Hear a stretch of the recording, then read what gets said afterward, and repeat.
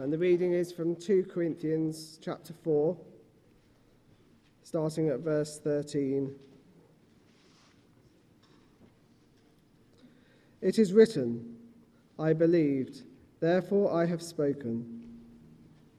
With that same spirit of faith, we also believe and therefore speak, because we know that the one who raised the Lord Jesus from the dead will also raise us with Jesus and present us to you in his presence. All this is for your benefit, so that the grace that is reaching more and more people may cause thanksgiving to overflow to the glory of God. Therefore, we do not lose heart. Though outwardly we are wasting away, yet inwardly we are being renewed day by day. For our light and momentary troubles are achieving for us an eternal glory that far outweighs them all. So we fix our eyes not on what is seen, but on what is unseen. For what is seen is temporary, but what is unseen is eternal. This is the word of the Lord. Shall I pray for us for a moment? Dear Lord, we pray that as we look at this passage, that you would help us to apply that to our lives today, that you would speak to each of us as we think it through. In Jesus' name, amen. And you probably have guessed by now that the holiday at St Mary's has been a Mediterranean cruise. Basically, we have spent 3 days pretending that we're on a cruise in the Mediterranean. And I've got to say that once or twice I was always convinced myself, really. There's been a lot of relaxing and eating and some entertainment thrown in. Tim, who did the sketch there, Tim has looked and sounded more like a ship's captain each day. In fact, some of the ladies took a bit of a shine to him. And of course the weather has been decidedly Mediterranean. If we could have only got the building to pitch and sway about a bit, we might have convinced everybody. But maybe not. It's been a good week. And each day from this spot we've given a short talk. And in those talks we've been taking a look at Paul's journey around the Mediterranean. To be honest, we've somewhat tenuously tried to link our cruise with Paul's journey around those areas. And of course he did go to what is now Turkey, Greece and Italy. And he did do that in a boat. But apart from that, that's not much. In point of fact, as we looked at this journey across the 3 days, and his experience, it's looked less and less like a cruise each time. Let me illustrate this to you. We looked at 3 stories from the book of Acts. In Lystra, which would now be in Turkey, Acts 14, Paul caused a big stir by healing someone, only then to encounter such opposition that the crowd actually stoned him and left him for dead. In Philippi, Acts 16, which now is in Greece, more opposition resulted in being stripped and publicly flogged before being thrown into prison and put in stocks.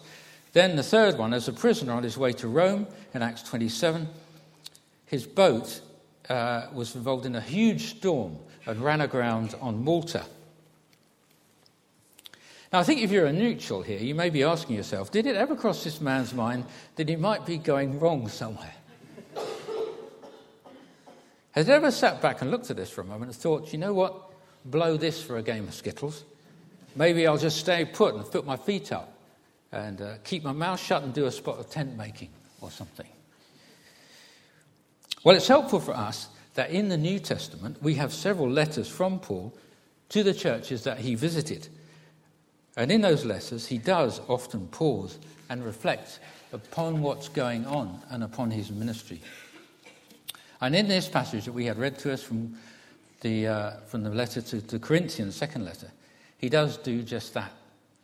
He thinks about what his motives are, and he contemplates his own suffering, his own mortality, and the cost of continuing to do what he's been doing. So let's look at that for a moment. So first, his motives. First motive is that he has faith. He quotes from Psalm 116, "I believed, therefore I have spoken." With that same spirit of faith, we also believe and therefore speak, he says. He spoke out of conviction. He believes what he's telling them. He can testify to the Lord's deliverance many, many times over. The Lord delivered him from death. Take just those three instances that I just talked to you about. He was not killed, though stoned. And in fact, he actually then walked back into Lystra, which was an incredibly brave thing to do. In the second instance, he was miraculously released from the prison. And the jailer who had been watching over him and his whole family then became Christians. In Malta, he was saved. He and the whole ship were saved from the wreck, as had been promised that he would be. And he was then able to reach Rome and to speak about the Lord Jesus there. So he has first-hand experience of being delivered from death and then seeing God work wonderfully through those events, that experience.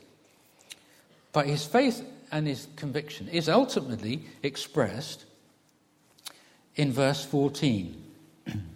"Because we know that the one who raised the Lord Jesus from the dead and will also raise us with Jesus and present us with you in his presence." Note that in that there is no question about the truth of this. We know Jesus has been raised.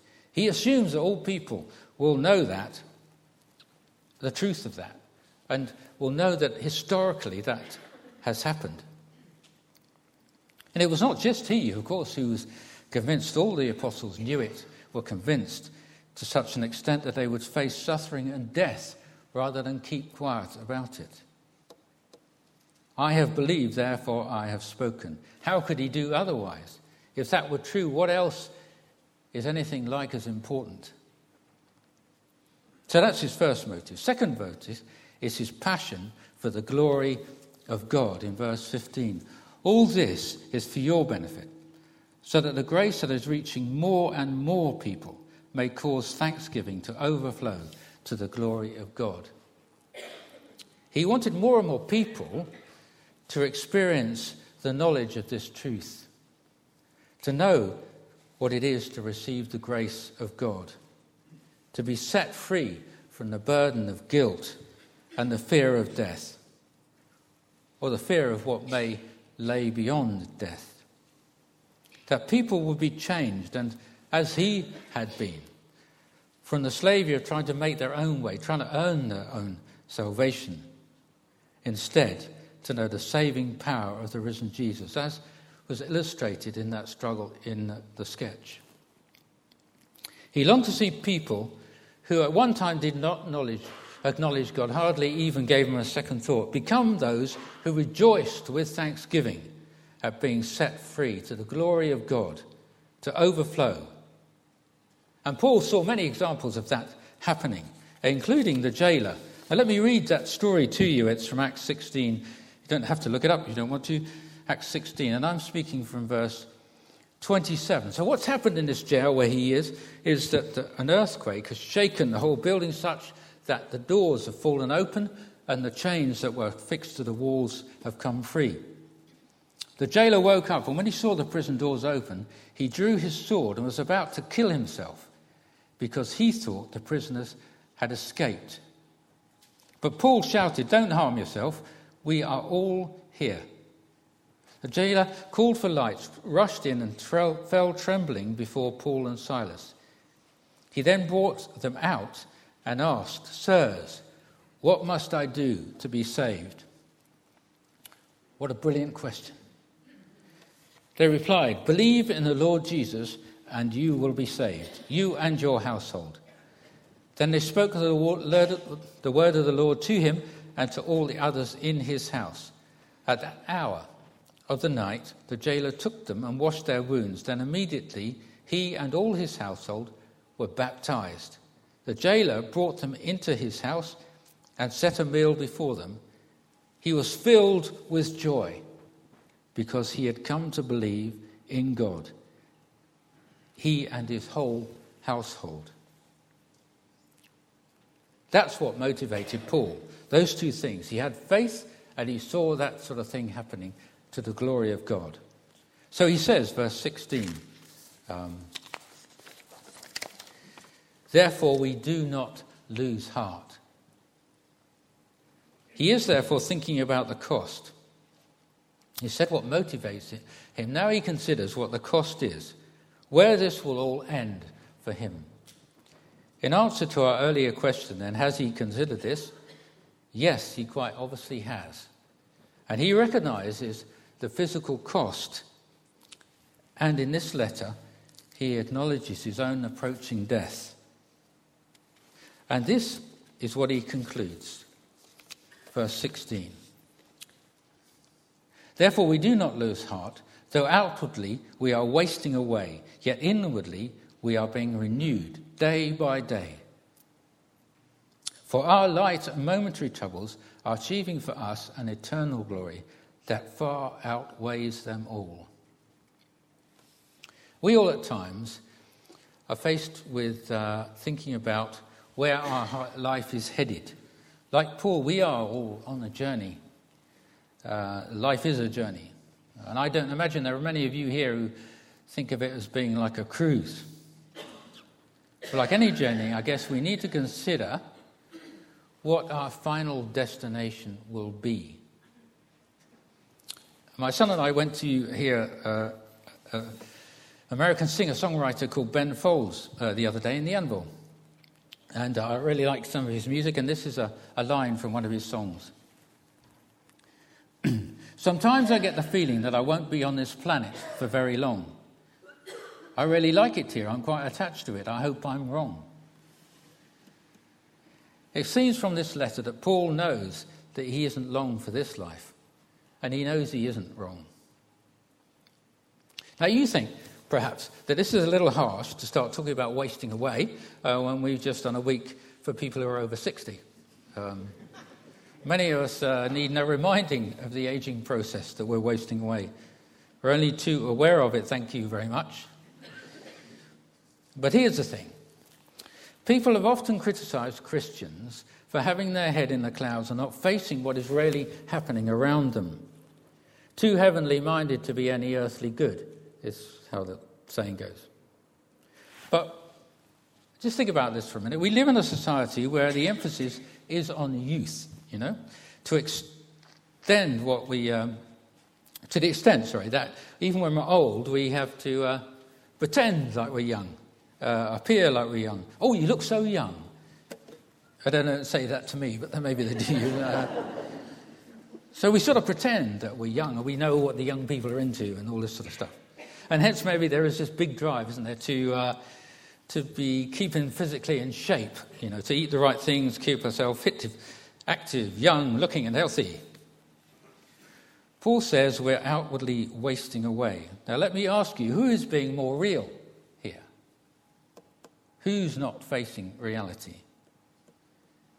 Now I realise there are quite a few people here who work in the medical profession, and I could be in a bit of trouble by saying or implying that keeping healthy isn't good. I mean, that is good, isn't it? Keep yourself healthy as long as you like, as you can. It's not pointless, it's a good thing. But surely there has to be at some point some realism in this. Because we can't kid ourselves that we're going to win this. You're not going to win against aging and what follows. I had a friend when I was 17. Been looking for another one since. Not really. Well, not quite. And I chatted with this friend. At that stage, I wasn't a Christian. He definitely wasn't. And we were talking about death. And so I said, "Well, do you not believe in God?" Then he said, "No." And I said, "Well, how do you view death and what's going to happen?" And he said, well, what he hoped was that science would find a way by which time he reached the age when he might die, would have found a way to cure it.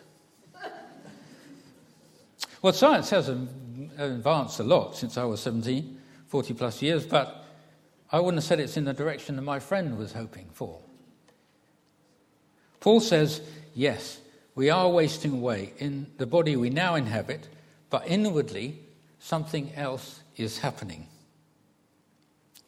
If we are trusting ourselves to Christ, he says, he is building something new. We are being renewed. That's not in the sense that we're being healed physically, but rebuilt. And we see it by faith. I believe we can sort of sense that God is doing something in us. And what he says is when we pass from this life, then we will have a new body that's not subject to the corruption that we now are subject to. And even now he is working. Work is happening, though we don't see it. At the Vine, the National Trust building, the Vine, had the roof redone. A lot of you know about it. And it was all shrouded in scaffolding and hessian over lots of the stuff to keep out the cold. Wouldn't have to do that now. So hessian and scaffolding. But when they took all of that off, then the new building would be, the new restored building would be revealed. That's what we are like. So it will be for those who are in Christ, when this body is removed, when the scaffolding, when the hessian goes, there will be the new the body that Christ has made. So Paul goes on from that to consider what he calls our troubles. Now we often think about troubles and sufferings as things which weigh us down. And to be truthful, they do. But Paul turns that whole metaphor on its head in verse 17.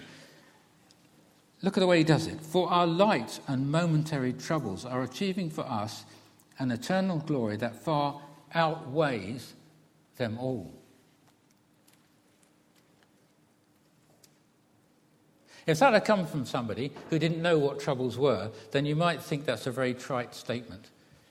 But he, of course, did know exactly what troubles and suffering was like.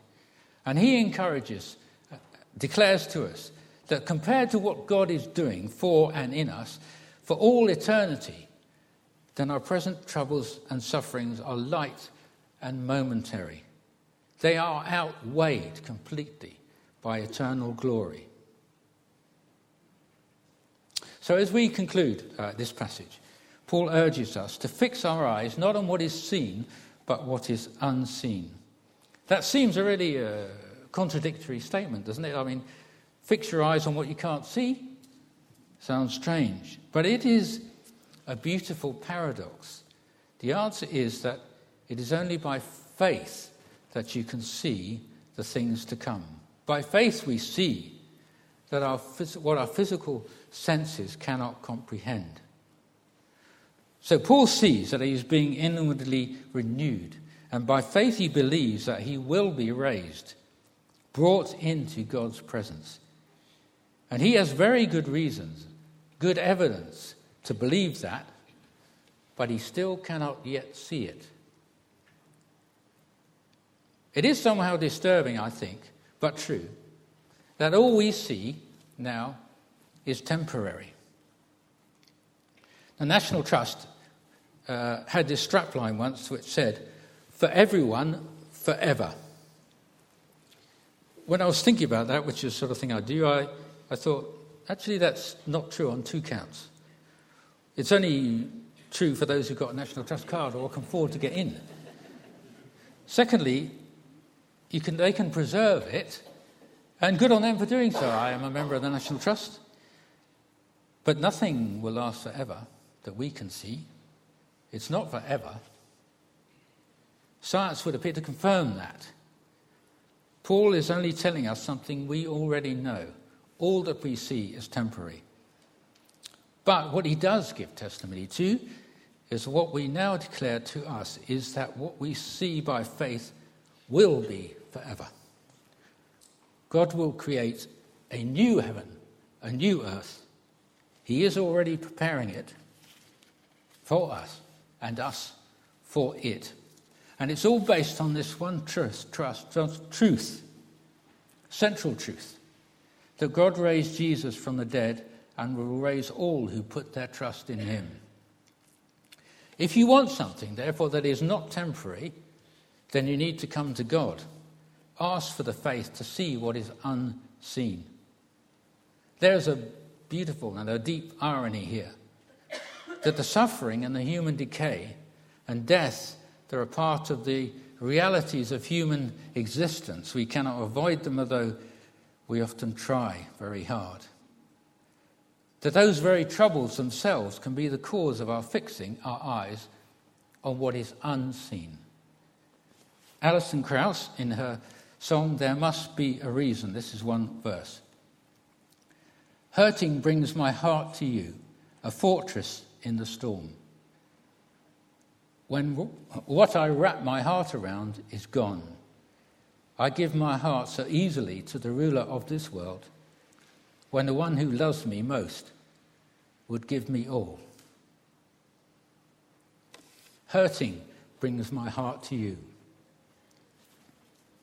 Now, if in explaining this passage to you, this reflection of Paul on his ministry, I have made it too complicated, then forgive me.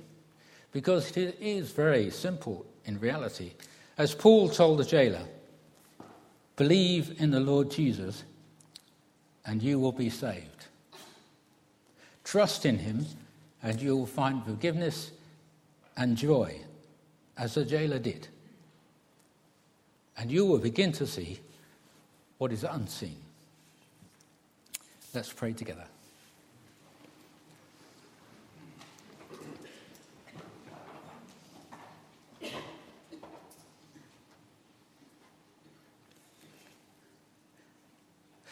Dear Lord, we thank you for this glorious truth. And I pray that we would all come to see it, believe it, and see the things which are unseen. Amen.